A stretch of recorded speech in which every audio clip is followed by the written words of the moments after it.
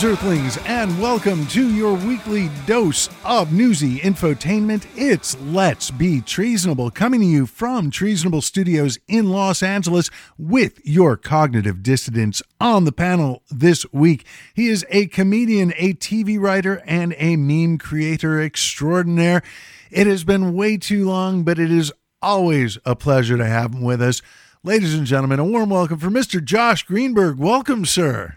Hello. Thank you for having me. Thank you for being here. Yeah, it has been a while, so very, very stoked to have you with us. Me too. Very, very cool to be back. Right on. And as always, we are joined by comedian, scholar, and the Black Voice of Reason. It is always a pleasure to introduce Mr. Time and Ship. Welcome, sir. Thank you, Dave. Power to the people. Good to see good old Josh.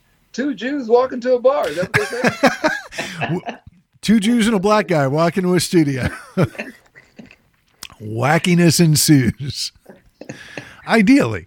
Speaking of two Jews, the other one in that equation, well, that would be me. I'm Dr. David Robinson, your Vin Scully for the impending apocalypse, and it is a beautiful day for Dodger baseball.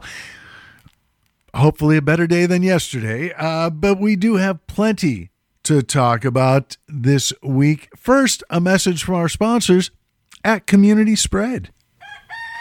It's morning in America, and people are waking up to the great taste of Community Spread. I kind of want toast, but it can be so boring. Butter, margarine, jams, jellies. I want something new. Here, try this. It's Community Spread. But you've already taken a bite out of it. What are you, smooth down there? Try it. Whoa, that's sick. But what's in it? What's in Community Spread? We're still waiting for the CDC to let us know. Well, it's wait, did he just say the CDC? That's right. Community Spread. Available at... Actually, I don't know where I got it. No, but seriously, back to that CDC thing. And it's not just for toast. Pancakes, waffles, sandwiches. Why, there's no telling where it'll show up. Community Spread isn't recommended for older adults or people with chronic health conditions. Stop using Community Spread if you've experienced difficulty breathing or shortness of breath, persistent pain or pressure in the chest, bluish lips or face, new confusion, or an inability to arouse. Community Spread. From the folks who brought you I Can't Believe I'm Not Better. It's the toast-topping sensation that's sweeping the nation, and there's nothing you can do about it. And new from the makers of Community Spread, it's Unmitigated Spread Variants. If you barely acknowledged Community Spread before, try Unmitigated Spread Variants, available in Delta variant everywhere now and when you least expect it. Unmitigated Spread Variants. It's time for another peek. Speaking of time, it is the 41st Saturday of the year, and being the 9th of October, that also means it's National Chess Day, National Moldy Cheese Day, National Motorcycle Ride Day, and National Pro-Life Cupcake Day, which, of course, you put them all together, means that October 8th was apparently the last day where they really had an idea of what to do for National Day. I'm a little upset when I saw it was National Pro-Life Cupcake Day. Years ago, wrote a joke that posted on Twitter, and it still every once in a while, gets those little bursts where someone likes and retweets it, and then other people discover it through them. But the joke was that I'm volunteering to work at a pro-life bake sale this weekend. I'm going to be selling cups of uncooked batter and insisting that they're already cupcakes. And so I feel like my joke has been co-opted by the evil side, like Pro-Life Cupcake Day. Fuck you guys. Eat batter. It only as usual with the right wing co-opted, but without any of the humor or irony or understanding of the joke. Yeah. Your name is David Robinson? No, what's your real name? That would be it. Dr. David Robinson. I added the doctor to make it sound more Jewish. But also because it just confuses the fuck out of a lot of people. And it is a legitimate honorary doctorate. I mean, $20 is $20, yeah.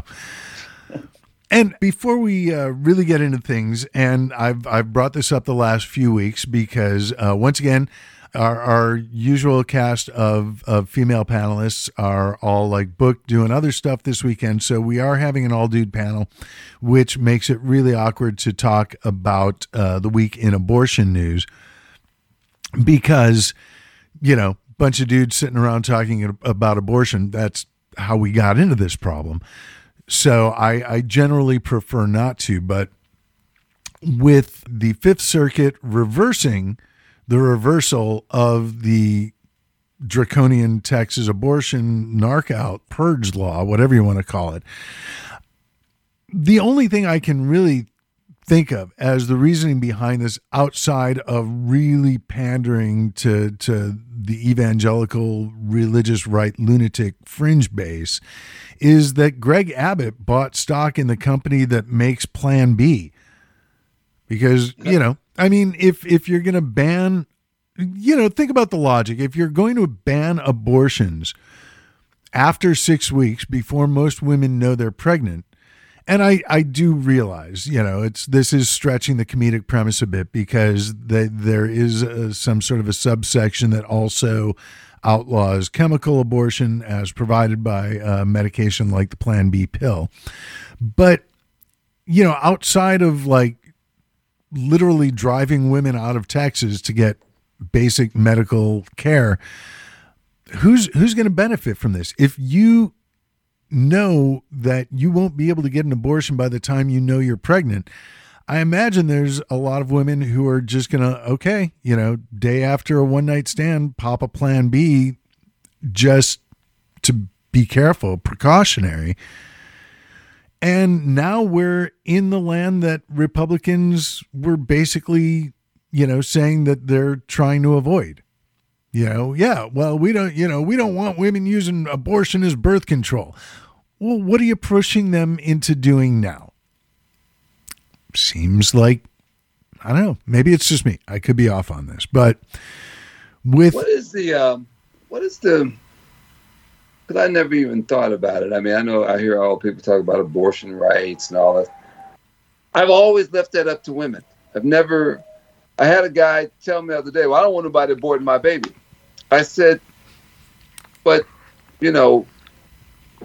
that's different. It's like a relationship or something. But if a woman gets raped or she's brutally, attacked or sexually molested, something. In a family way, as the double entendre would go. You have women who just say, hey, I was out. I had sex. I don't want to have a baby. I'm not ready to have a baby. But you're telling me, no matter what, you can't do that. You want full control. Okay, so you won't wear a mask. You're anti-masker. You won't get vaccinated, but you will tell me that you're anti-abortion. Well, control is not something you should be allowed to do to me. It's what I should be allowed to do to everyone else, I think, is that line of thought. It comes down to control. For everybody. That's why I say, Dave, freedom's not for everybody. Josh, you agree with that? Freedom. Everybody shouldn't have freedom. Because it's what they do with it. I'm asking you to be honest. You want more than you want to go into someone else's house, okay? Well, and even tell deeper. Them how to do something. Yet you're okay with guns. They're having shootouts on freeways in Florida. But you're okay with that. But I want to stop you from getting rid of something that you don't want. Well, speaking of shootings in inappropriate places, I don't know if you guys saw the story about the school shooting. I think it was in Texas this week, where the defense is that this isn't your typical shooting. There are mass shootings, many of which happen in schools, and then there are school shootings, and this was a response to being bullied. And I'm not picking sides here because I don't know all the details. But when you hear this kid's story, like his dad was murdered, his dad was like beaten to death. And then this kid's been going to school where he's been bullied, like getting beaten up. The bullies like take his clothes, they take his shit. And so on top of the whole, not wanting to be bullied, not getting any help from the school authorities, or you're not going to call the cops in on that. That's school jurisdiction. And again, I'm not saying, there's justification for shooting people, but this kid apparently, if his lawyers are to be believed, he felt like he didn't have any other options. So this wasn't a typical school shooting in that it was very targeted, and it was targeted as self-defense. Well, Dave, I work at Juvie, and we get these type of things that we've put in school metal detectors. We've done all that, and he knew. I'm not trying to give him an out, but he knew bringing a gun was wrong because you're not a professional. You don't know how to handle a gun. He didn't bring a bat. He didn't bring a brick. He brought a gun. He didn't bring a small caliber gun. He brought a 9mm. Don't know where he got it from. Whose gun is it? The fact that any teenager, because after Columbine, the gloves come off. They've changed everything. Now, what they've done, they have lowered to where they don't lock a kid away for something like, murder and everything. They don't, like at 14, they used to just throw the key, just throw you away into jail. They don't do that anymore. They do want you to come back and be a part of society. And but also his excuse will be that I was being bullied. But then again, people are going to say, well, hey, man, that's the best you got, that you wanted to, you went and got a gun and you brought it into a school that where innocent people can end up and get shot, which is what happened. Innocent people that weren't a part of it got shot. And I get the part about being bullied and being picked on. And you're right, Dave. He should have went to the school or went to everything. Well, but he did, and they didn't do anything.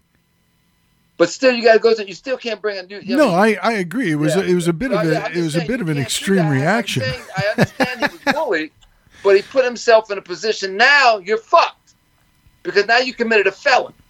So you went from being bullied to now you're sitting up on attempted murder. Okay, and he's lucky that the cops didn't come in because they'd have shot him dead, and they would have had every reason to kill him. But he had a gun. Yeah. But it happened. I'm just saying. I'm not trying to come down on him, but that's what I'm just saying. When I was a kid and we had a dispute in school, we would have a dance-off, and that I think we need to really return to that. I mean, granted, I went to a school of the arts, and perhaps things are different there, but it was and you know what they would, and where I went to school, they didn't send notes. They didn't, you didn't get a note that someone's going to kick you out. They made an announcement. And you knew that, hey, I need to leave early. Yeah. And which is the reason why I started burning black kids.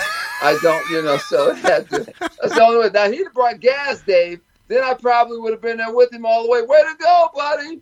Because fire has a way of getting people to leave you alone. It does, but it's just so much more time consuming to cover someone in an accelerant and then light them up. Get the right matches. And, it can be like a flamethrower type of thing. You just got to know when to throw and that's and hit. That's what I think is. You should have used a flamethrower. Well, hey, I've thought of buying one. They're Army issued. There's a lot of people I feel that still need to be burned, but much tougher to get out here in California because it's a very flammable state. I think Acme, just like on back then, you can always go to Acme. I've learned enough from educational television. Acme is the last company you should be buying that stuff from. A lot of defective products, and you don't have a recall because. Coyotes can order this stuff, but then they can't complain after, apparently. But, I mean, props to Acme for great customer retention. And he gave out his card. Wild E. Coyote. Super genius. Well, before we get too deep into guns and abortion and other things in the news, it should be noted that we are 263 days into the Biden administration. And as of today, we've got Timpani. 712,822 Americans dead from the coronavirus, and 44,269,659 confirmed cases, with about 216.6 million people having gotten at least one dose of the vaccine, with about 186.9 million of them, including the three on this podcast, who are fully vaccinated. One thing that they're saying that the COVID numbers are largely going down, even though they're all those numbers went up from last week. But one thing that I think is slightly discouraging is, at least going by the figures that I pulled from the New York Times on the vaccination, both numbers, the number of people having gotten at least one dose and the number of fully vaccinated, both averages, but they also both went up exactly by 2 million. So that suggests to me that that's like... New York Times is bad at math. Well, that's one possibility. I was going to guess that like the 2 million already had one dose and then got fully vaccinated, because I don't think anyone's getting the Johnson & Johnson anymore. Right. I did. I'm, fine with it. I'm still healthy. I'm waiting to find out when I can get my booster shot. But yeah, I think like most people these days, not that there's been negative press about the Johnson & Johnson, there were definitely some hiccups there. Hiccups, oddly enough, not one of the side effects. Not something people were worried about anyway. But I think most people like saw the recalls, and there was less available because there were problems in the production process. So I think most people who are getting vaccinated these days are doing the Moderna or the Pfizer in America. I know AstraZeneca is big in other countries, and as with music, art, that usually it blows up over there, and then finally Americans are like, oh, hey, we found something new, which I guess also, as long as we're not too far from the special national days, it is Indigenous Peoples Weekend, I guess. Monday, the holiday formerly known as Columbus Day, and I think we went through a brief period of, hey, it's Italian American Heritage Day, and then everyone finally relented and said, okay, we'll salute all the people that got wiped out as a result of Columbus coming here. Fine. Throw one of the... They didn't want to throw a holiday to the indigenous people. I guess you could say they had their reservations. Oh. But why would you do that? They're gang. You know that on the Indian reservations they have gangs. Oh, they got everything. I'm always wondering, what are they representing? I mean, because I don't think Geronimo would have ever approved of a something like that. Yeah, but especially just colors. But yeah, they have gangs. I don't understand. Don't they have enough problems than to have a gang? Well, isn't that the American way, though? Like, instead of fixing the problems we have, let's just create more problems to distract us.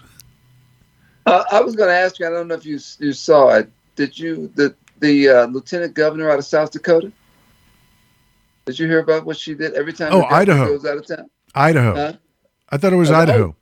Idaho, is it Idaho? One of those like big empty states full of white people up there. Yeah. So she called out the National Guard to go to the border.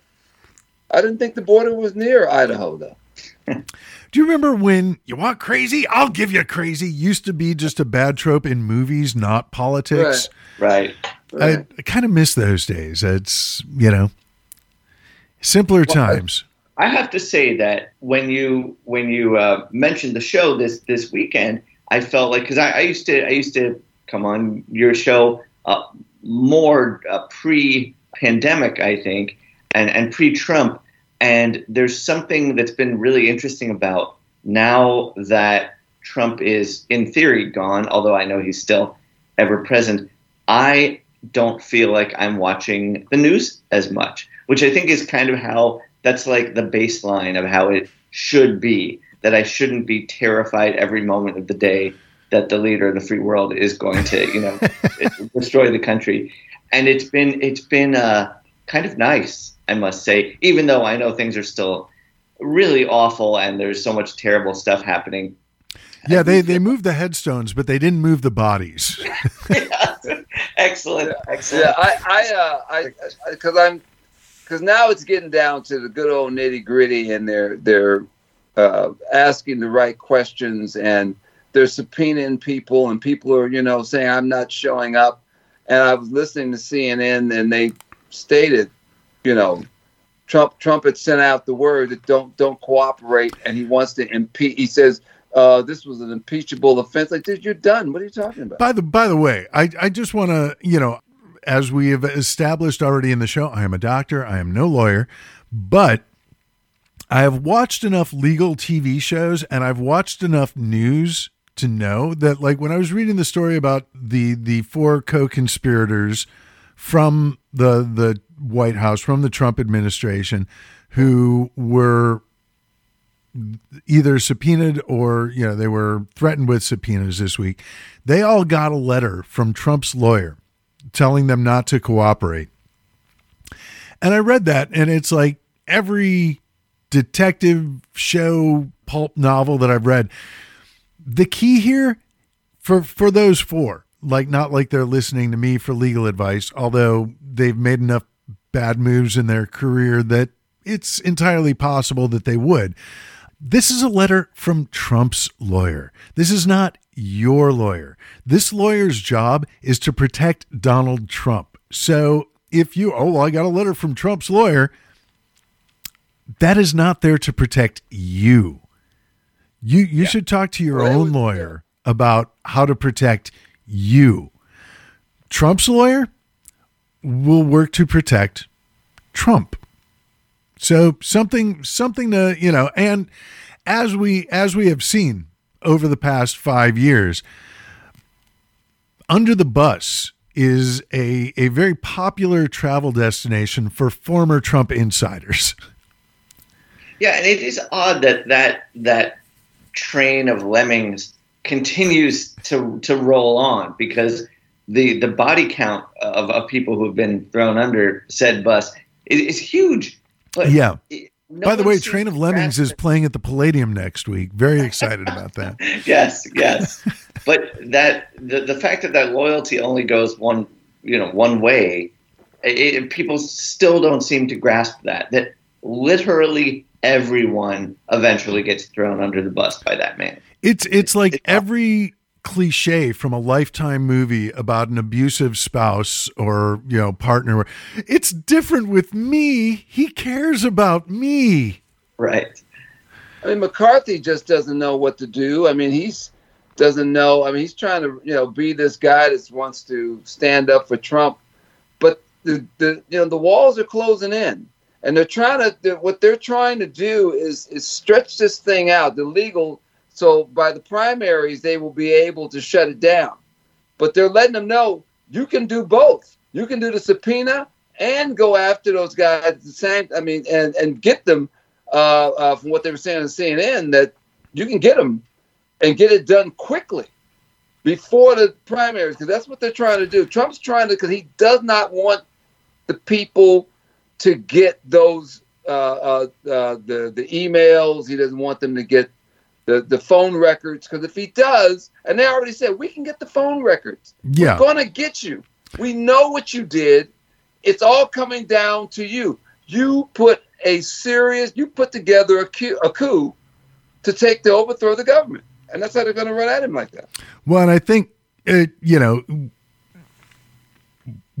Donald Trump is trying to exert executive privilege, which he has the right to do, just as much as I do, or you, Timon, or you, Josh. We could all insist on executive privilege, because one thing that the three of us have in common with Donald Trump, we're not the president, so we don't have executive privilege. Joe Biden has said, yeah, well, we'll take a look at that, and then said, nope. The records. What's the who's got the Library of Congress? Library of Congress. Joe let it go. Joe said, hey, no problem. Yeah. Come on in. And that's because Trump opened his mouth again, talking to, trying to throw his weight around. Like, dude, you're not the president. Shut up. But Joe said, you know what? Go get it. Well, and Merrick Garland's going to sign. Garland's going to sign. I'm a little worried about him. Garland? Yeah, I don't think he. I mean, he's a bright man. He was potentially up for a Supreme Court seat, so I'm sure he's no slouch. But I think one of the big problems that we're dealing with these days is that a lot of people in the Biden administration, a lot of Democrats in Congress, in the Senate, are trying to go about business as usual. And if anything was learned in the last 5 years, is that Washington, D.C. is no longer business as usual. Mitch McConnell was always, a low down, dirty dog. Well, yeah, for lack of a better term. And he's only gotten worse. He's only gotten lower. Things are not improving. And Democrats in DC are basically turning into Kevin Bacon at the end of Animal House as the streets are teeming with rioters and there's mass chaos, and they're standing there, remain calm, all is well. No, it's not. And, Timon, you brought up the subpoenas where the January 6th House Committee was threatening Dan Scavino, was it Meadows, Mark Meadows, Steve Bannon, and Kash Patel with subpoenas if they didn't turn over their information by midnight on Thursday. Well, midnight came and went, and what happened with the subpoenas? Well, two of those guys are sort of working with the committee, so they get a pass. Bannon is absolutely not. Bannon is the one who's absolutely refusing to cooperate, right? Yeah. And he also is exerting executive privilege, even though he wasn't even in the administration or the White House anywhere near it by the time. Yeah. So I have said this on the show before. I will say it again.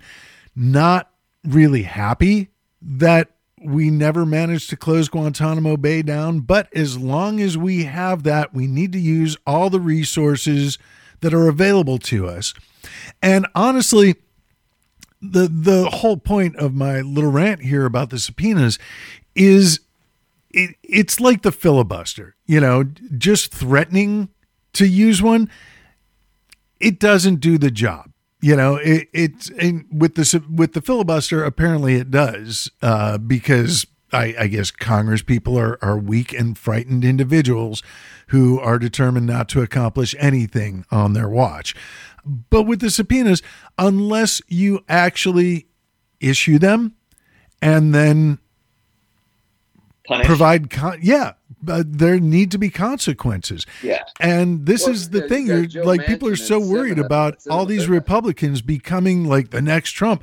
Well, one of the things that made Donald Trump who he is that he never had to deal with any consequences for his actions. And what do you know? The guy became a monster. And so you want to avoid creating more monsters? I don't know. Maybe provide consequences for their actions. It's very disheartening to me because I hear people saying things like the walls are closing in this time. You can feel it. It's over. And I feel like we have seen this movie before, having gone through 2 impeachment proceedings with pretty much no consequences whatsoever. And so I don't feel particularly hopeful that this is going to be any different, because it just seems like everyone is so, particularly the Democrats are so lax in wanting to actually enforce rules and ensure that there are consequences. It's very depressing. Yeah, That's why I instead mostly watch Judge Judy these days. See, talk about consequences. I know she's been working on like a new show, and I wish they would like use a joke from The Simpsons as the basis for the show. When Homer says, "Who made you Judge Judy and executioner?" And I think that's what the People's Court, Judge Judy, Judge Joe Brown, all these courtroom daytime shows, the thing they have been missing, like, sure, you have to pay the fine and, court costs, and then you have to do an interview with Harvey Levin afterwards, like indignity on top of indignity. Put an electric chair in the courtroom. It's up. Yes, it turns out you did leave dog shit on your neighbor's lawn. Get in the chair. Going for a ride. And one step closer to Squid Game or Hunger Games. It's probably going to happen. Give the people what they want. That's I guess I'm not opposed to extreme measures. I'm opposed to half-assing them. So let's not just play at it. Oh, we're going to provide subpoenas. Susan Collins. I think they learned their lessons. No, fuck that. Teach the lesson. Make it a really, really teachable lesson. One of the things that it maybe isn't right ever, or, it is something that you really need to think about before putting in action. But I was taught at a young age, and I've, metered this over the years with experience, that when someone hurts you, it is not enough to merely hurt them back. You need to make sure that they will never hurt you again, and possibly never hurt other people again. And again, that is wisdom that in the wrong hands can really go the wrong way. But I think, this is one of those cases where the Republicans, and especially the Trump wing of the Republican Party, which these days is the Republican Party, has gotten away with so much shit for so long that it is not enough to turn this car around and no one's going to Disneyland. We're going home. No one's going to Disneyland, and when we get home, you are taking all of your electronic entertainment, all of your books, anything that you enjoy out of your room, and you are grounded for 3 months in solitary confinement. Whatever that the equivalent of that childhood punishment would be for politicians, for people who are involved in helping forward the decay of democracy in America. Gitmo, baby. Yeah. Makes sense to me. And the thing is, all of these people that I'm talking about sending to Guantanamo Bay and, potentially using enhanced interrogation techniques on, they have supported using these techniques. And so I think the only way to help them see the light, whether that be the error of their ways, the error of their beliefs, I think a lot of people would change their minds on the benefits of waterboarding once they spend 10 minutes, with a towel over their head getting immersed virtually. May help them see their error of their ways, as well as, maybe waterboarding is a little extreme. Thank you, sir. May I have another? I went waterboarding in Cancun, but I think that was a totally different thing. Yeah, sorry. No, it's a wonderful way to blend tourism and capital punishment. Oh, man. Can't just rip the toenails off anymore, huh? You can. You just got to make sure the word doesn't get out. If you're going to rip their toenails off, you got to finish the job. It's a very Jack Bauer way of thinking. But, what do you want? This is what we have been pushed to believe. There are no consequences. And I saw the Wisconsin cop who shot Jacob Blake. No consequences for that. And qualified immunity is another thing. One really good thing, and kind of going back to talking about the COVID numbers this week, with vaccine mandates, you're seeing a bunch of nurses and other associated medical professionals who are, I'm not getting vaccinated. And I think we should send them all thank you cards. Like, I think it is wonderful that despite the fact that there is a nursing shortage in this country, you recognize that you could potentially cause greater harm to the patients you're supposed to be taking care of by not being vaccinated and exposing yourself to the COVID-19 virus. And so to save your patients, you're taking yourself out of the equation. And I think that's a beautiful thing. And I think it would really upset them that their whole protest notion was being misconstrued because, you know, all they want to do is be heard. Fuck that. I heard them. They're spouting nonsense. So we don't need to listen anymore.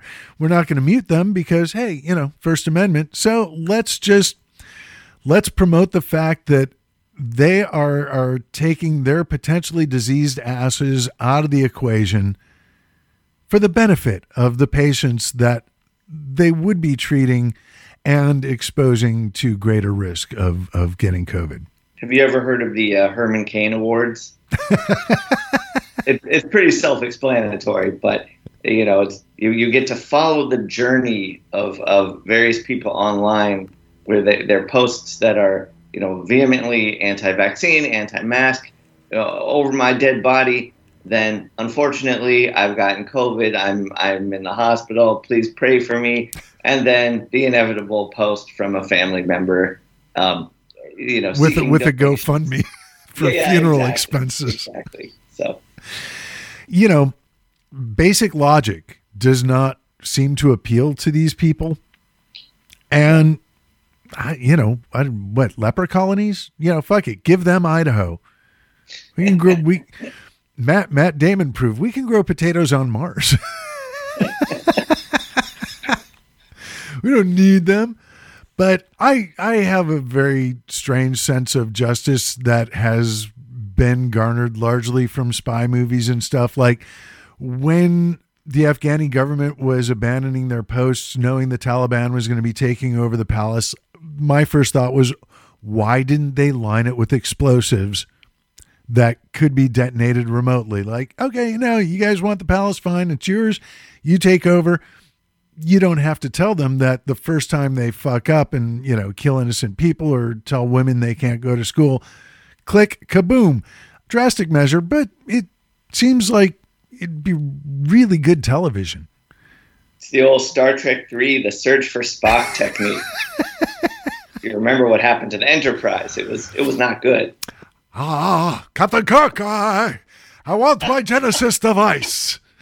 That's a very good Christopher Lloyd impression. Thank you. The concept stolen from Jeremy Levy. I have to give him credit on that. But yeah, it's years of watching Taxi and yeah, basically anything that Christopher Lloyd is in has just given me such great joy. Even where he doesn't have much dialogue, like One Flew Over the Cuckoo's Nest. And he does a great anteater and the ant too. Yeah. And I'm available for weddings and bar mitzvahs, especially the bar mitzvahs. You tell him, buddy.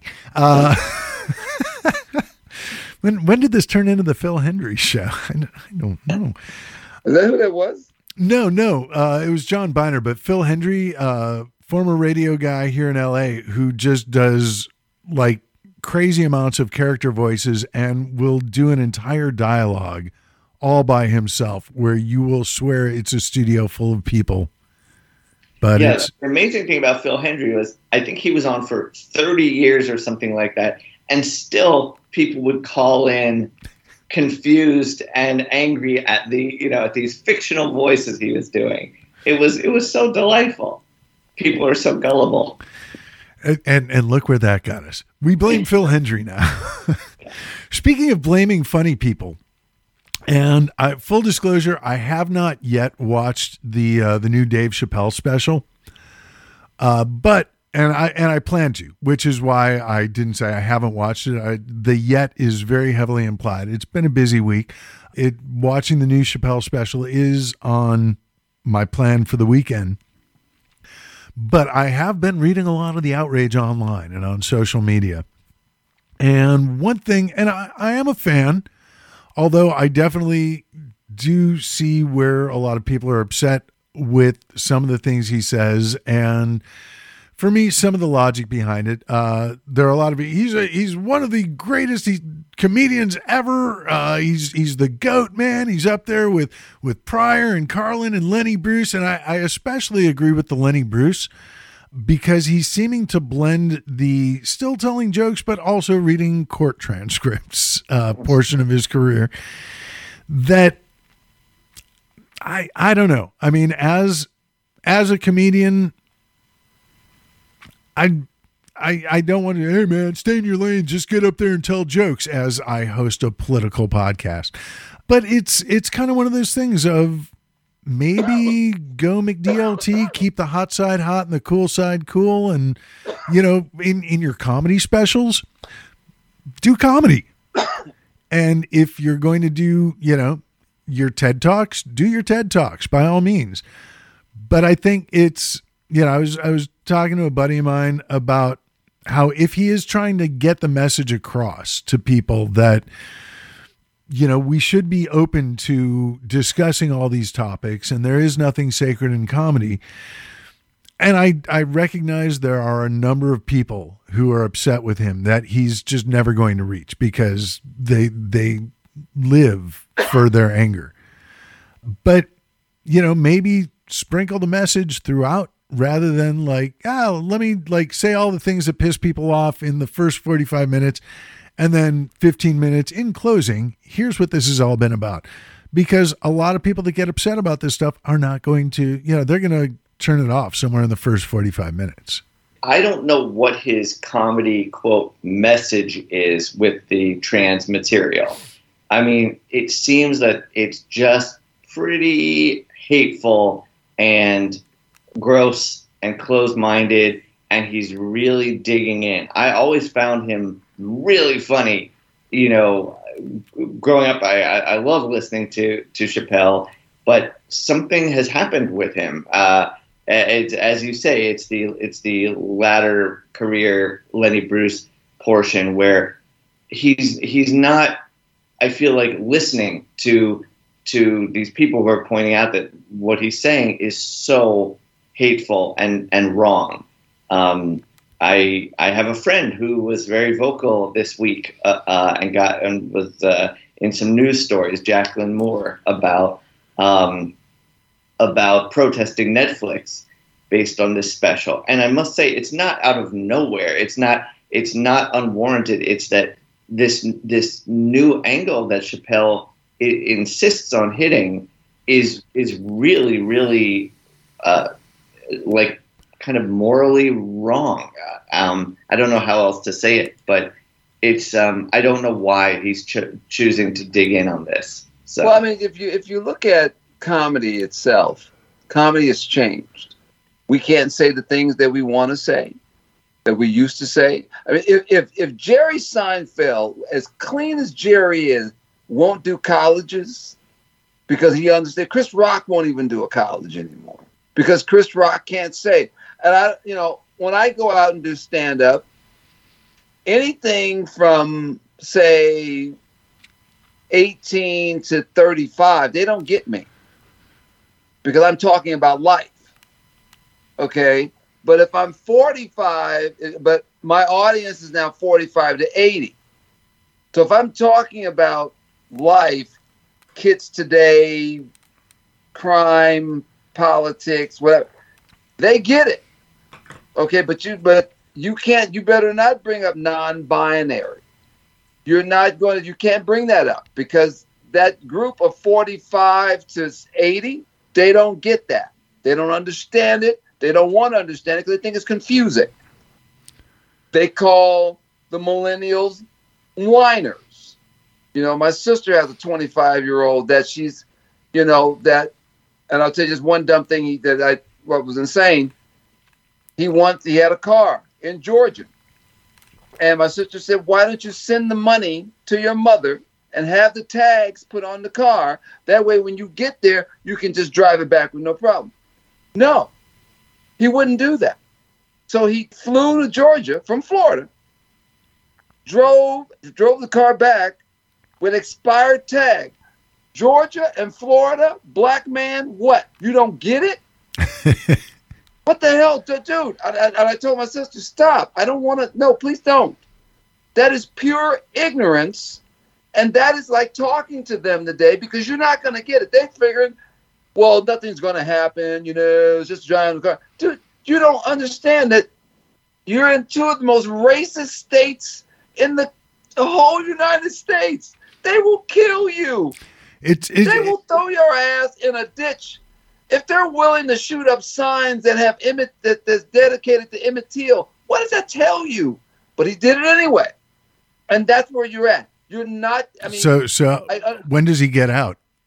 Yeah, and just because he made it back with not a problem, he thinks he's the greatest and most inventive person in the world. I've talked to young people when I go do open mics. I'm telling you, they don't get me. It's okay. I understand what Dave is trying to do, but Dave needs to know his audience. See that stuff that Dave is doing.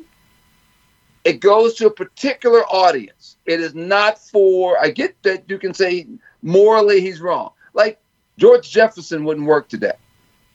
Good Times doesn't work today. Hell, Fred Sanford probably wouldn't even work today. You can't do the Three Stooges today. Yeah. Okay, because everything has changed. It's changed, and they say, well, you're more sensitive. Unless you can go to a privately Adult Swim type of Netflix, HBO, where you can say whatever type of language you want, that is the only way that's going to work.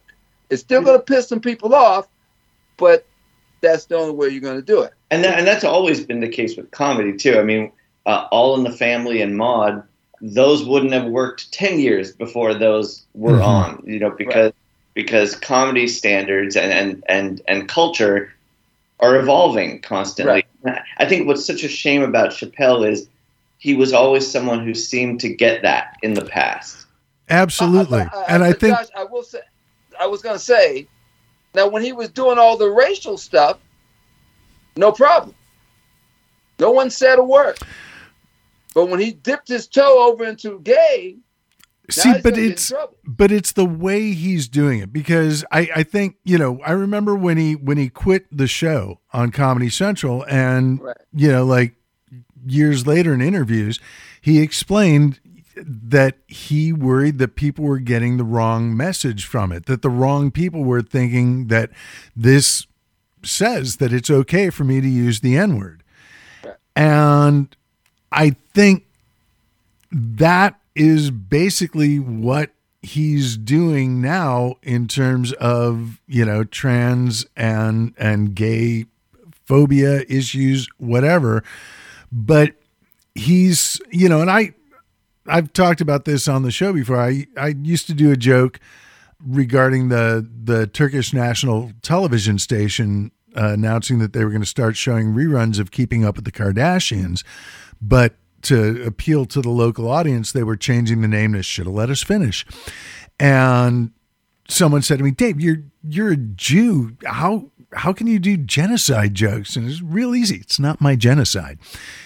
The whole joke being that, we will ultimately find ways to legitimize the things that, well, it's, yeah, sure, I guess as a concept, genocide is bad, but it's really only bad when it happens to me and my people. It's like the old Mel Brooks thing about tragedy is when I get a paper cut and it hurts and I bleed. Comedy is when you fall down a manhole and die.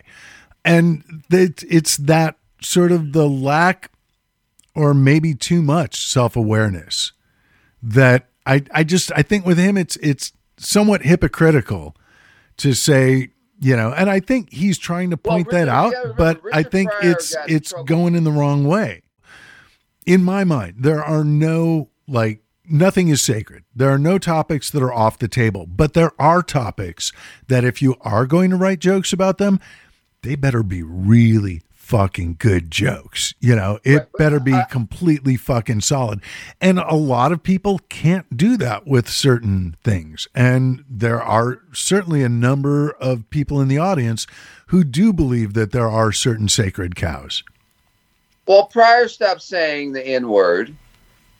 he got in trouble for it because he stopped saying it. He went to Africa, stopped saying the N-word. He says the N-word throughout. Nobody has a problem with it. Throughout, you know Dave. Dave just always used that stuff. But then he did stuff. He said some things about gays. Now, I have a problem with, a lot of dudes are so bothered by the trans community, and I think, and they said that I don't understand it and everything, but that doesn't mean you need to kill it, because whatever it is, and you need to either learn to embrace it or stay away from it, but don't kill it.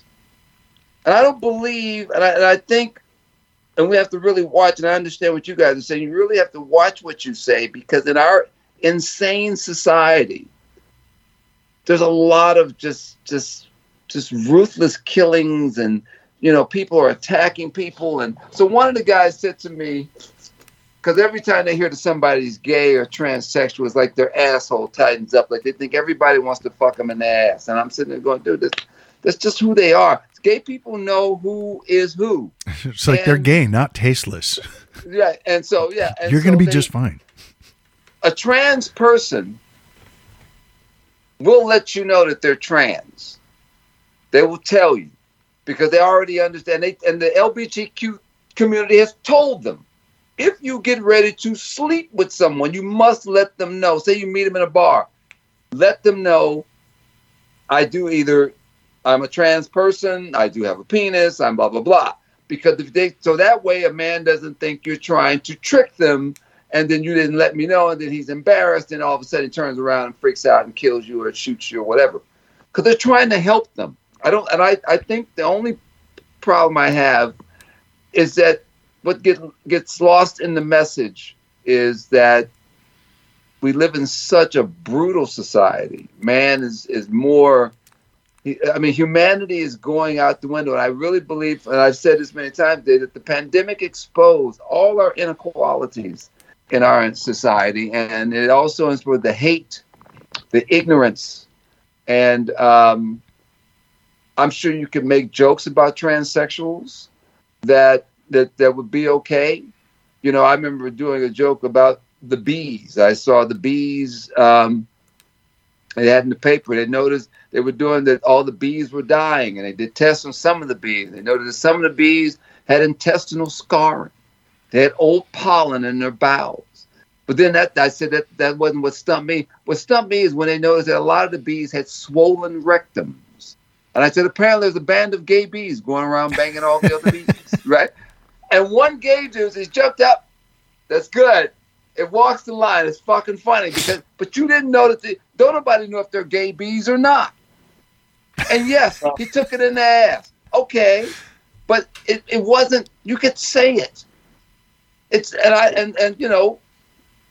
Sometimes I've hesitated to use it because it's funny, and there were some gay people who thought it was funny, but then that's not all gay people, because everybody is very, very sensitive. And you just can't say things you want. Also, what's a little different here, I think, is that there is terrible violence against trans people. Oh, yes. It's an epidemic, particularly trans women. Yes. And so, my friend Jacqueline, who spoke up this week, said, oh, by the way, if you don't think there are consequences to words, here are some of the messages I've received after speaking up about Chappelle. And they're horrible. I mean, they are, in some cases, they're threats. They're like physical threats. Right. And that alone, I think, is a good reason to take a look at what's happening. Why is Chappelle pursuing this line? Because there are people who are taking his words and internalizing them, mm-hmm. and right. there's real danger for actual consequences and for violence. Basically. Well, that's like you take Lil Nas. Have you seen Lil Nas X? Okay, I think mm-hmm. it was genius that dude took a rap tune and put it to a country song, and the shit went bananas. Billy Ray Cyrus career got redone over one song. I mean, the guy ends up blowing up. So it wasn't all good, is what you're saying. Yeah. Well, and not to think that here's his daughter, who's as freaky as they come any goddamn way. But everybody, all the brothers got in. Oh man, Lil Nas is an embarrassment. I said, well, why is it an embarrassment? He's well, look at him. He's just, he's talking about getting fucked in the ass by the devil and he's doing all of that. I said, hey man, we live in a free society. He is free to be what he wants to be. Okay, he's not coming. You don't have to buy his music. His music's not even made for you. And yes, he's allowed to do it. Okay, and did he go too far? The religious community think he did, but they didn't stop him. He was wearing the blood of whatever he had and virgin blood or something that he did. He talked about going down to hell on a what do they call it? The stripper pole. He was going to hell and all this shit. And he didn't, And so religious groups were like, hey, he went too far. Other people, hey, he shouldn't be doing that. Black people, he shouldn't be talking about that. Oh, that's wrong. But no one stopped him. He's free. Now he's coming out with Elton John. And they're pissed. Oh, look at the brothers now. Oh, man, they're trying to make all black dudes gay. That's what they believe. They believe that, I'm serious. They believe that by allowing them to be this free, they're going to make our sons gay. Well, and if not the freedom, it's what they're putting in the vaccines. Yeah. All of this, and then we're producing the alpha female. So you got to deal with that thing right there because guys are like, oh my God, all these alpha females, chicks want to tell them what the fuck to do and blah, blah, blah, So I don't know. Will Dave, I don't know, do you take him off? Do you ban what he did? Because you remember all those other guys who said something, they're not allowed. They took all the other comedians off. No. And I think this is, it almost sounds like I'm going to get buried in the semantics here, but as I always like to say, semantics is the difference between I've stopped taking drugs and I'm off my meds. Same thing, right. Semantically. Mm-hmm. So I think a lot of people like to talk about the victimhood culture and the victim society we live in. And I think you can say that that's not true, but the fact of the matter is when there are famous comedians who are making an issue of, quote, what I'm not allowed to say, unquote, that right there proves victim culture because it's not that you're not allowed to say things. We have a First Amendment. You have shitloads of money and therefore power in the entertainment industry. You are free to say whatever you want to say. What you are not necessarily free from, though, and this expands beyond entertainment and it kind of ties back in with the 1-6 Commission and what we were talking about before with the subpoenas, is that you are not free from consequences for what you say. Right. And this is the thing, it's people want to talk about how, they're trying to turn all black dudes gay because there's too much freedom and this society is too permissive. You want to talk about society being too permissive? Let's talk about letting Trump cronies walk away from congressional subpoenas without any consequences. Let's talk about cops being allowed to blow black people away without any consequences. You want to talk about society being too permissive? Stay out of people's bedrooms and let's talk about the shit that really, truly affects all of us. Not the stuff that, well, I'm upset because I think someone living down the block just might be gay. Well, you know what? Tough shit. That's we have seen one thing that the Trump years have definitely proven is that there are so many people who want real consequences for perceived slights. Right.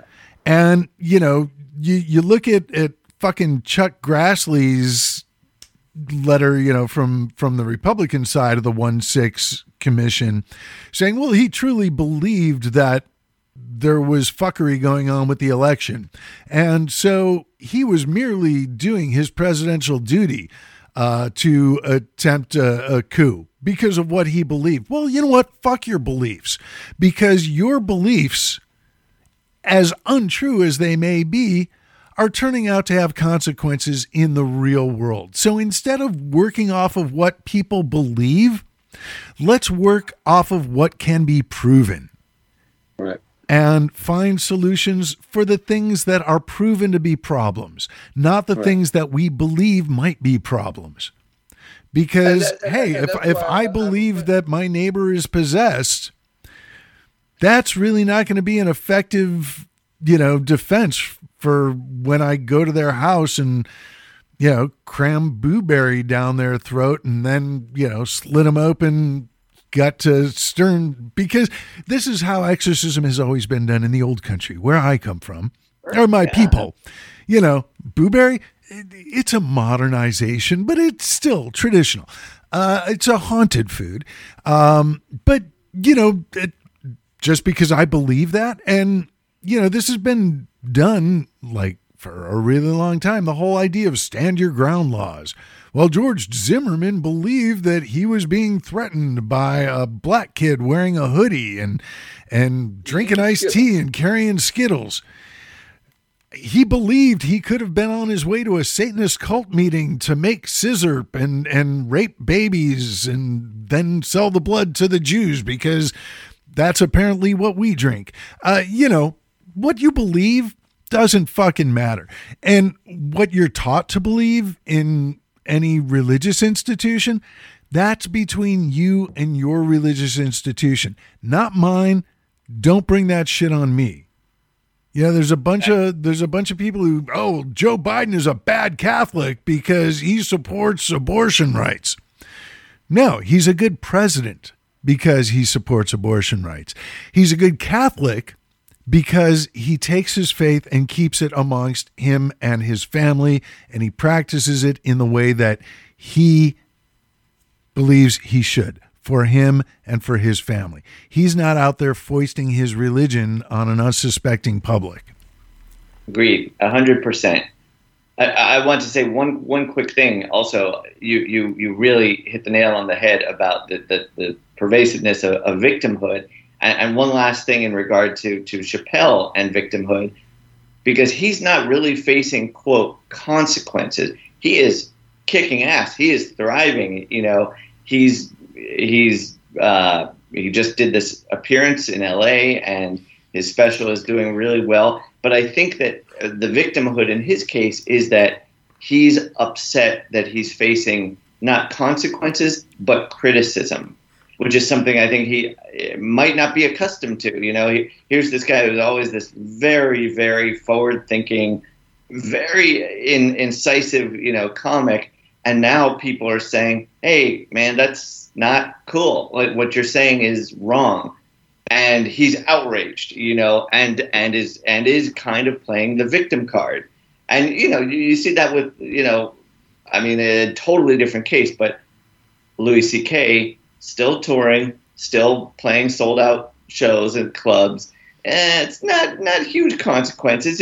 So it just makes me think like this thing about being canceled is a bit of a joke, because they did get to a point to where they were, trying to control what is said. I think, you should be allowed to say what you like. But like you said, Dave, there's a consequence for the type of humor that you do. Plus young people today do shock value humor. I don't know if you've heard young comics today, and they're doing therapy about their life, and they want to talk about, as I always tell you, they get my wife fucked me in the ass with a dildo and all that, and it's like they're wondering why people aren't laughing, because it's not going anywhere. It's just a guy talking about getting screwed with a dildo, But it's whereas we're looking for commentary, we're looking for the comedy to go somewhere, the conversation to go somewhere. And I think sometimes when they're on stage, it doesn't. So they'll add more curse words. That's not what I'm looking for either. I'm looking for, give me a conversation that I can do something with, that I can relate to, because relation is still also key. And I think Dave, to his credit, he has a following. and he has a strong social media following, which they're never going to get him off. They're not going to stop because he has too big of a following to do that. Like you said, he's such a forward-thinking guy. A lot of guys like what he says. But like I said, I knew the racial stuff that he was doing back in the day would eventually get him in trouble, and it kind of made him pull back. So he didn't accept that $50 million that the people that Comedy Central, Central wanted to give him, turned it down because, like you said, it shocked him. He saw the guy laughing so hard, because when you play, there's a consequence to playing with race all the time, and you guys know this. It becomes like, white people do this, black people do that. I mean, I've noticed with even some of the other immigrant comedians, that are either Indian, Filipino, they'll do a bazillion. They'll do, that fan used to do 30 minutes of Asian material. He would never, and I told him, I said, you got one more time, one more joke, and they're going to turn on you. Because I could see it. I was performing with this place. I said, man, you just did a whole barrage of everything, Asian, white, Asian. They were burnt out. Can't go anywhere else with it. So eventually you got to change. You got to switch it up. I don't know what he can do. I don't know if you guys do. See, I don't do a lot of gay humor. That's the thing for me, like about Dat Fan specifically, but it's always been a pet peeve of mine with certain comics, like with specific traits. Like look at like fat comics like John Panette, Ralphie May, Gabriel Iglesias. Like, we get it. You're fat, or in Dat Fan's case, we get it. You're Vietnamese. And obviously that's going to be a part of your act. But show me you can do more than just that one thing. It's like, show me that you're a comic and not just a Vietnamese comic or not just a fat comic. Like, be a comic. Yeah, well, I said that to a Vietnamese guy who was at an open mic, and he looked at me. I said, oh, by the way, I said, dude, everybody, I said, you're Filipino. Do you know? I said, was it Joe Choi? He's like the biggest Filipino comedian right now. I said, his whole act is damn near all Filipino. I said, so the whole white people do this and Filipino and white Filipino. I said, hey, it's been done. Even a black dude who sits up and tries to do the whole black and white thing, it's old and it's easy. It's hacky. It's gotta have something to it. And if it don't, you just sound like a brother just sitting up there talking about white people. So, I just said to him, just try to change it up a little bit. Talk about, just don't be another Filipino comedian talking about Filipinos. Maybe in front of a Filipino audience, they might love you for it. But hey, if they go to college or whatever, they're into school, they're going to want something different. They want you to write more of a universal act. They're not going to just keep buying it. It's kind of like when I'm on stage, I can only spend a few minutes talking about how I'm a model, how and I have graced a lot of magazines, but then no one wants to hear about that. You should really work more stuff about your enormous cock into the bit, I think. Right. Yeah, absolutely. Yeah. You could be the Bob Newhart of anything, because I that right there was so Newhart what you just did. That was like, that if you're a Bob Newhart fan, it's just so subtle. It just comes in, and you end up there busting up because can you imagine Newhart and Don Rickles were best friends? Wow. Absolutely. Said, no, don't do that. Don't do that. Don't, because they would go to Germany, and Don Rickles would start doing. Read the room, dude. No, don't do that. Don't come on. It's like having a Shabbos goy. Somebody like turns your lights on and off if you don't do that on the Sabbath. It's like, every once in a while you do need, the goyish perspective to go, no, not here. It's no. And I think ultimately, just to wrap up the comedy critique technique portion of the show, and we all have different reasons for going into comedy. we may have different mission statements or a complete lack of an overall mission in what we're doing. But I think the one thing that I have always respected in comedy, and I've always used it as sort of a guiding force, I don't know, for what I do. But from doing shows to when I was producing shows in Burbank and in LA, there are so many times I saw someone like go and do a completely shitty set for whatever reason, like the material sucks, they just exude like horrible personhood, whatever. But they do a really shitty set and then they walk off stage and go, man, the fucking room sucks tonight.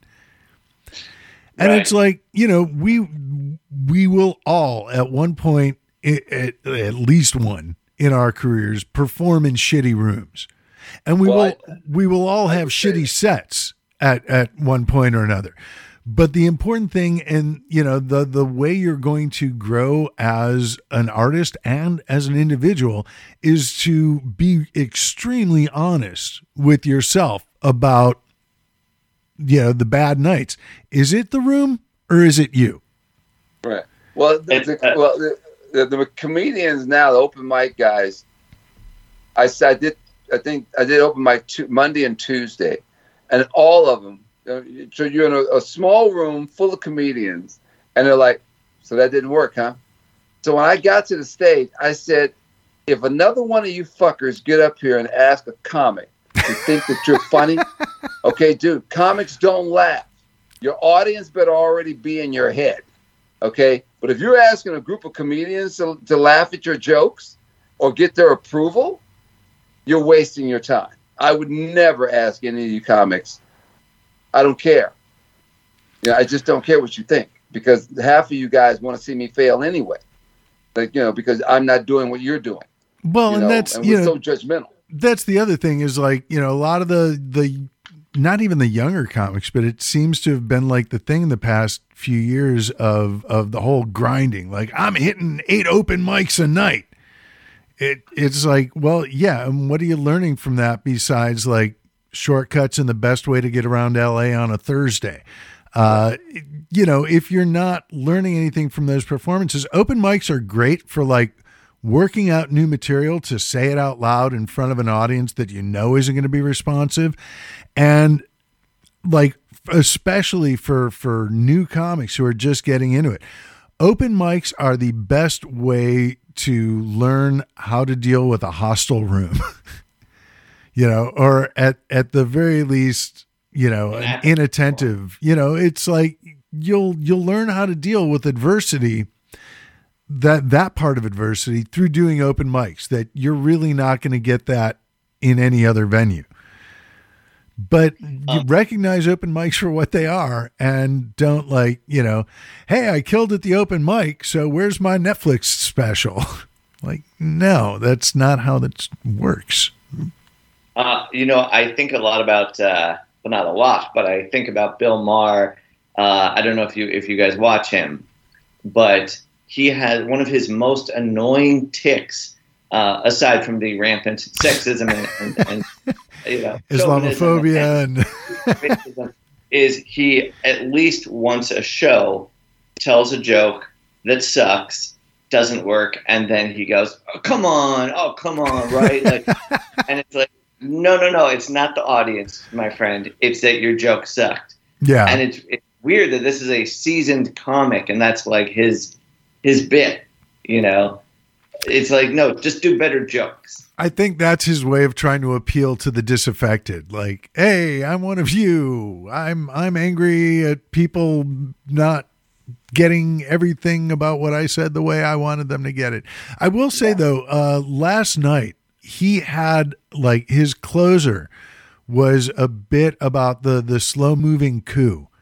And I've like the past few weeks, I've been like, Jamie Farr with JP Morgan holding him back from just doing the big gong on Bill Maher. It's like, all right, dude, we get it. You're a grumpy old man. Like, let Clint Eastwood do Clint Eastwood. you still do the funny stuff, not the get off my lawn, cozying up to conservatives. And so I was very, very pleasantly surprised and appropriately disturbed by his thing on the slow moving coup. Highly recommended. It's probably on YouTube. Well worth checking out. I will. Because even if you don't like him, if you see him as someone who like, hey, he's a friend of Ann Coulter and Milo, whatever the fuck his name is, he definitely has it right on this bit. I'll check it out.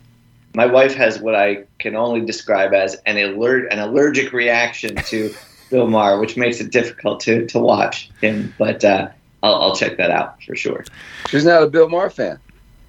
No, not a Bill Maher fan. Which made it really weird when I almost became a writer on his show. That would have been really weird. Oh, how was work today, honey? No, don't tell me. Yeah, exactly. Well, we should we should wrap things up. I do want to go on a somewhat happy and informative note. There was peace in the world for 6 hours on Monday. If you don't count everyone on Twitter going, what happened to Facebook? Where's Facebook? But I did think it was interesting. Facebook spent the beginning of the week going down and then seemingly the rest of the week getting kicked while they were down, but rightfully so. And again, this is coming from someone who thinks that abandoned royal properties should be lined with explosives just in case the future tenants don't work out. But I don't think anyone is really going to, why are they being so mean to Facebook? Because they know how bad they are and they lie about it. It's basically the Sacklers without the pills. I just wanted to kind of throw it out there, see if you guys had any thoughts. I felt it was about time that and I'm glad. I mean, that woman, that was what her job was, that she was trained to do. And when she found out what he was doing and the fact that they lied to her right to her face, and she said, I can't deal with this. I am going to expose you fuckers because you've been lying the whole time.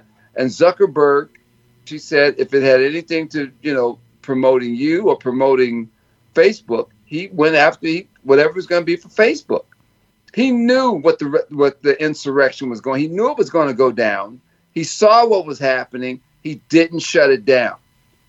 He didn't shut down Trump. He allowed the Hillary Clinton stuff to go down. He knew about all of it. And he did nothing. And yet now even Paris, France have complained that of what he did to Indonesia. He knew what was going on with Indonesia when the military were killing the people. He allowed them to put out those negative messages. It was all over Facebook. The guy has a $1.7 trillion business. We can't monitor everything. I said we can't monitor everything. Yeah, that's what he says. Yeah, but while you and your wife get rich and I'm not doing nothing wrong, you're lying. That woman sat there and she worked with it, and the reason why is that it really hit him in that she had all the copies. Yeah, and that was one of the things that amazed me this week was after she testified and she does have the documentation, and Facebook came out with a statement saying, these are merely allegations with no proof. It's like she's, not to steal from Mitt Romney, but she's got binders of proof. Yes. That was what her job was. Her job was she's an engineer.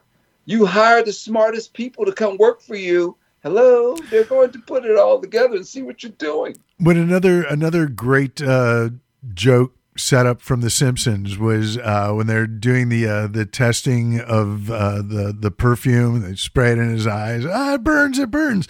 We'll call it Desert Breeze. Well, what about the burning? That's marketing's problem. And that's basically what they did is Facebook had all these internal studies showing how the platform has been weaponized and how horrible it is for specifically young girls with self-esteem, body issues that are only exacerbated by Instagram. And they knew that this was happening. The studies showed this. The studies showed ways to mitigate the negative effects. And they said, well, we really need to do something about this. Well, what should we do? Get rid of these studies. Just get the scientists, anyone who knows anything about under the carpet, gone. So maybe not really the reaction they should have taken. But the important thing is that they did something. Well, what I think is people have said that, Orwell predicted that we'd all be tracked and monitored. But what Orwell could not have predicted was that we would all eagerly and voluntarily be tracked and monitored. That we are constantly saying where we are, who we're with, what we're eating, where we're going. And what I find kind of strange and depressing about this is that I don't see like an exodus from Facebook happening. I mean, I think people are addicted, like legitimately addicted.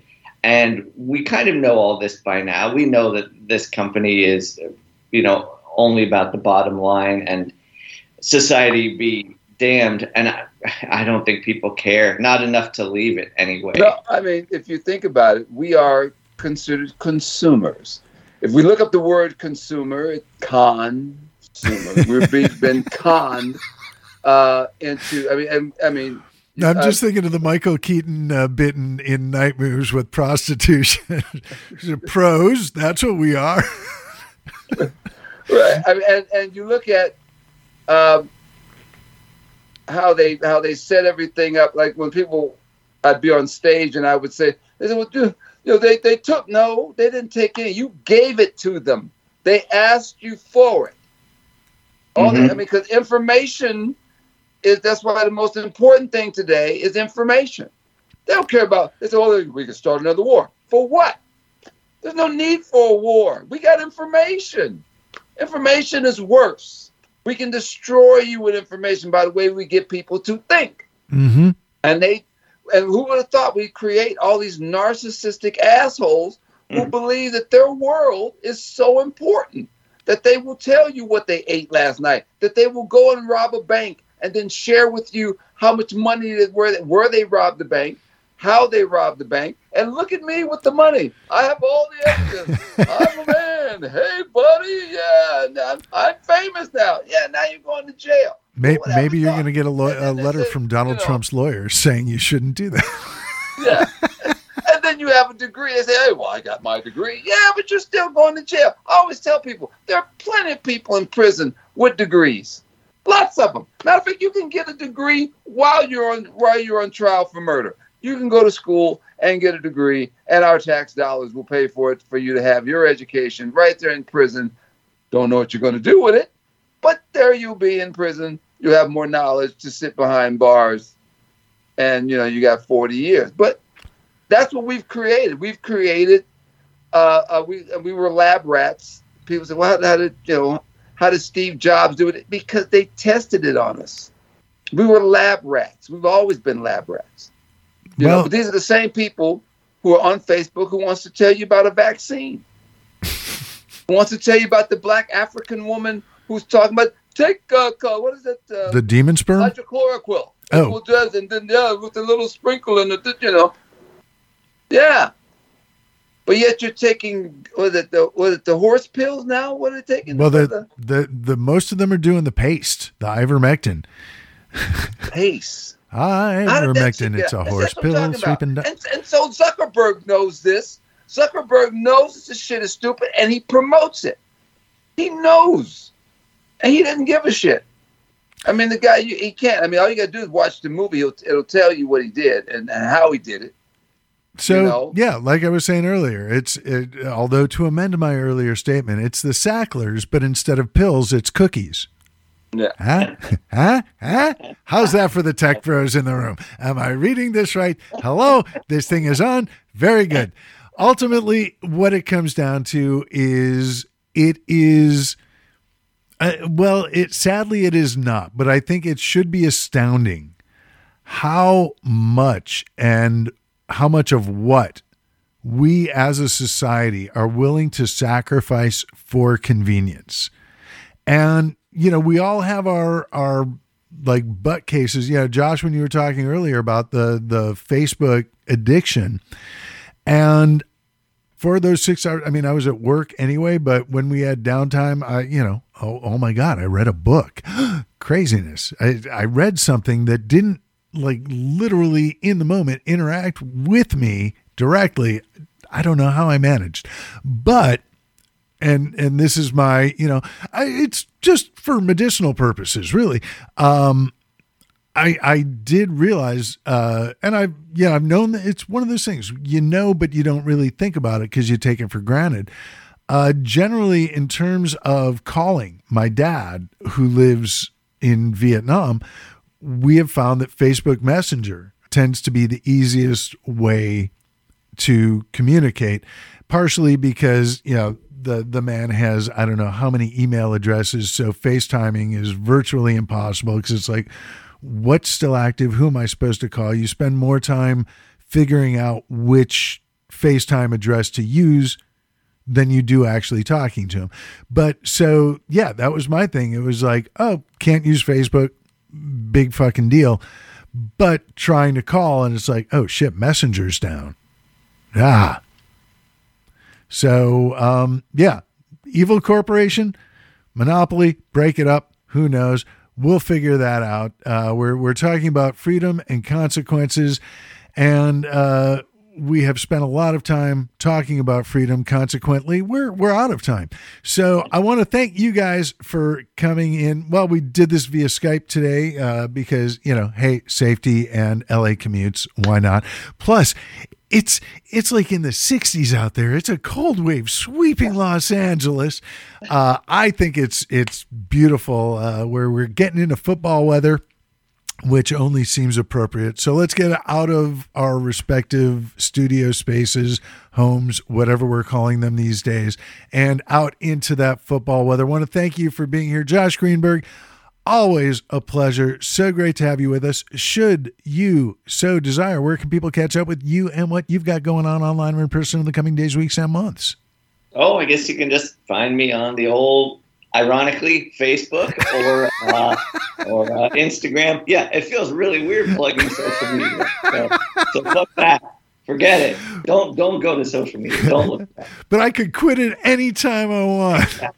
Exactly. But also, thank you so much for having me on the show. It's always so fun. Absolutely. And hopefully we'll do this in person again. And there will be baked treats, as has become the tradition.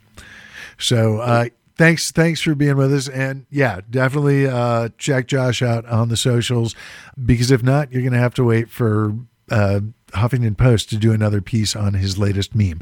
So thank you again for being with us. Mr. Time and Ship, always a pleasure. Should you so desire, where can people catch up with you and what you've got going on online or in person in the coming days, weeks, and months? Well, yowza, Dave. I will be, I guess you can say, on Facebook, Time and Ship at Facebook, Time and Ship at Twitter, Time and Ship at Instagram. You can get my book, My East St. Louis, on Amazon.com. And you can get my CD, Universal Brother, on Spotify and CD Baby. And also my website is Time and Ship at Wibbly.com. Excellent. So, folks, do all that. Check it out. And the book, the CD, we are coming into the holiday season. So, looking for a groovy gift idea, there's two options right there. Thank you again for being with us time. And me, I'm Dr. David Robinson. You can actually, I'm all over the place these days. We are living in Dave's moment. It's a beautiful place. No, it's a really weird fucking time. But if you want to play your own personal at-home version of Where's Waldo, you should be watching American Crime Story Impeachment this season. I pop up in some of the strangest places already. I've seen myself there as a reporter at a press conference, a White House tech guy, a Newsweek staffer. I think this week's episode. I haven't watched it yet, but you may see me at Linda Tripp's Christmas party if that was in this week's episode. So there you go. Got an appearance on SWAT coming up. So if you're watching the TV, those are some of the places you can see me. And you can catch me on the socials. I am not often on Instagram, but when I am the Dr. Robinson. I am also on the Facebook at dr.david.robinson, and on the Twitter you can catch me at Stand Up Fall Down. And if you've made it this far into the show, you probably already know, but it bears repeating that we are on the socials. On Facebook, all spelled out, Let's Be Treasonable. On the Twitter, we are at LETSBTREASONABL. We take off the E's and pass the savings onto you, the listener. Speaking of you, the listener, I want to thank you for listening. If you liked what you heard, tell everyone you know, rate and review us on the platforms where you're listening, even the platforms where you're not, if you got the time and inclination. If you didn't like what you heard, well, not sure why you stuck around, but thanks for doing that. Make you a deal. You don't tell anyone. We won't tell anyone. Everyone's happy. Sounds good to you? Sounds good to me. We will be back next week in one form or another. Until then, goodbye.